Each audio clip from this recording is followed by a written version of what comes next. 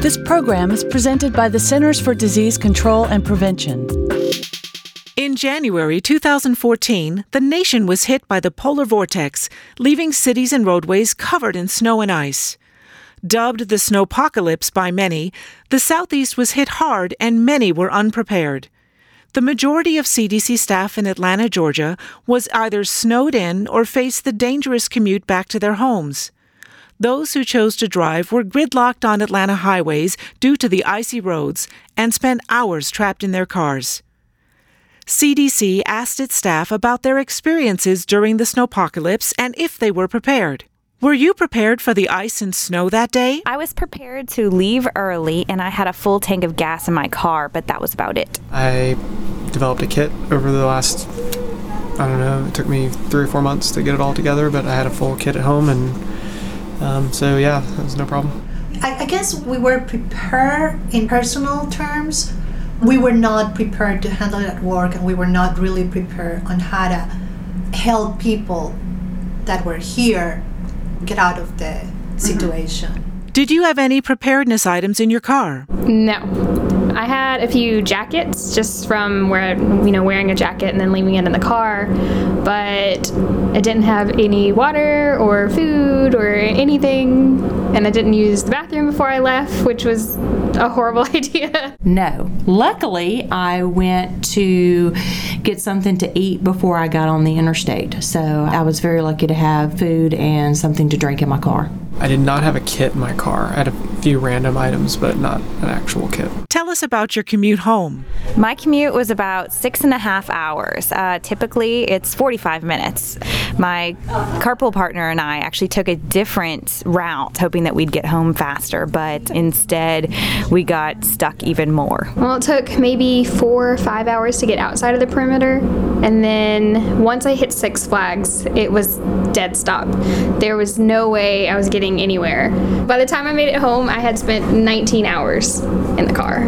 I was in the car for 12 hours. I saw a lot of other people do interesting things on the interstate, like leave their cars in the middle of the road. It was very interesting to see how people would just leave their cars everywhere and get out and just start walking. We had a class here with about 26 students coming from 16 different states all over the nation to be trained on public health requirements for testing. Tuesday morning, we realized we need to get people out, so we were able to get the shuttle here to take them back to the hotel, and then we covered the rest by teleconferences.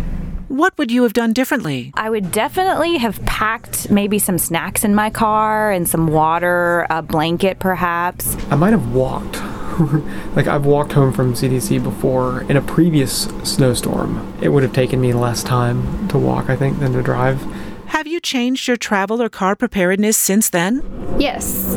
I now have a phone charger for my car, and I also carry water and snack food in my car. I'm definitely better prepared now than I was before. I did put together an actual kit and put it in my car.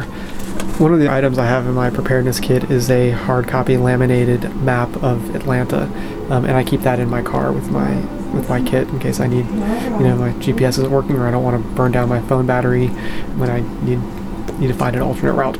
In my trunk, I keep a case of water, I keep paper towels, I have a flashlight, I have a lighter, I have a blanket, I have 2 coats. And then I have some medical supplies as well, first aid kit and stuff like that. I think that we would have had the students exit 2 hours previous. The way that that's going to change our plan in the future is being more proactive. For the course, I would have prepared the students to leave 2 hours or so earlier to make sure everyone was able to get home, and in the future, we'll be more proactive in that direction. Preparing your car for emergencies like winter weather is important and can help you in a tricky situation.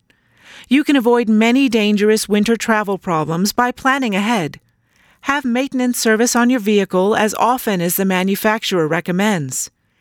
Also, keep the following emergency items in your vehicle: a battery-powered radio and extra batteries, a flashlight, water, snack food, blankets, tire chains, booster cables, emergency flares, a first aid kit, a tool kit, and road maps. Remember, being prepared for an emergency starts with you. Thanks for joining me today. For this list and more disaster tips, follow @CDC Emergency on Twitter or visit emergency.cdc.gov. For the most accurate health information, visit www.cdc.gov or call 1-800-CDC-INFO.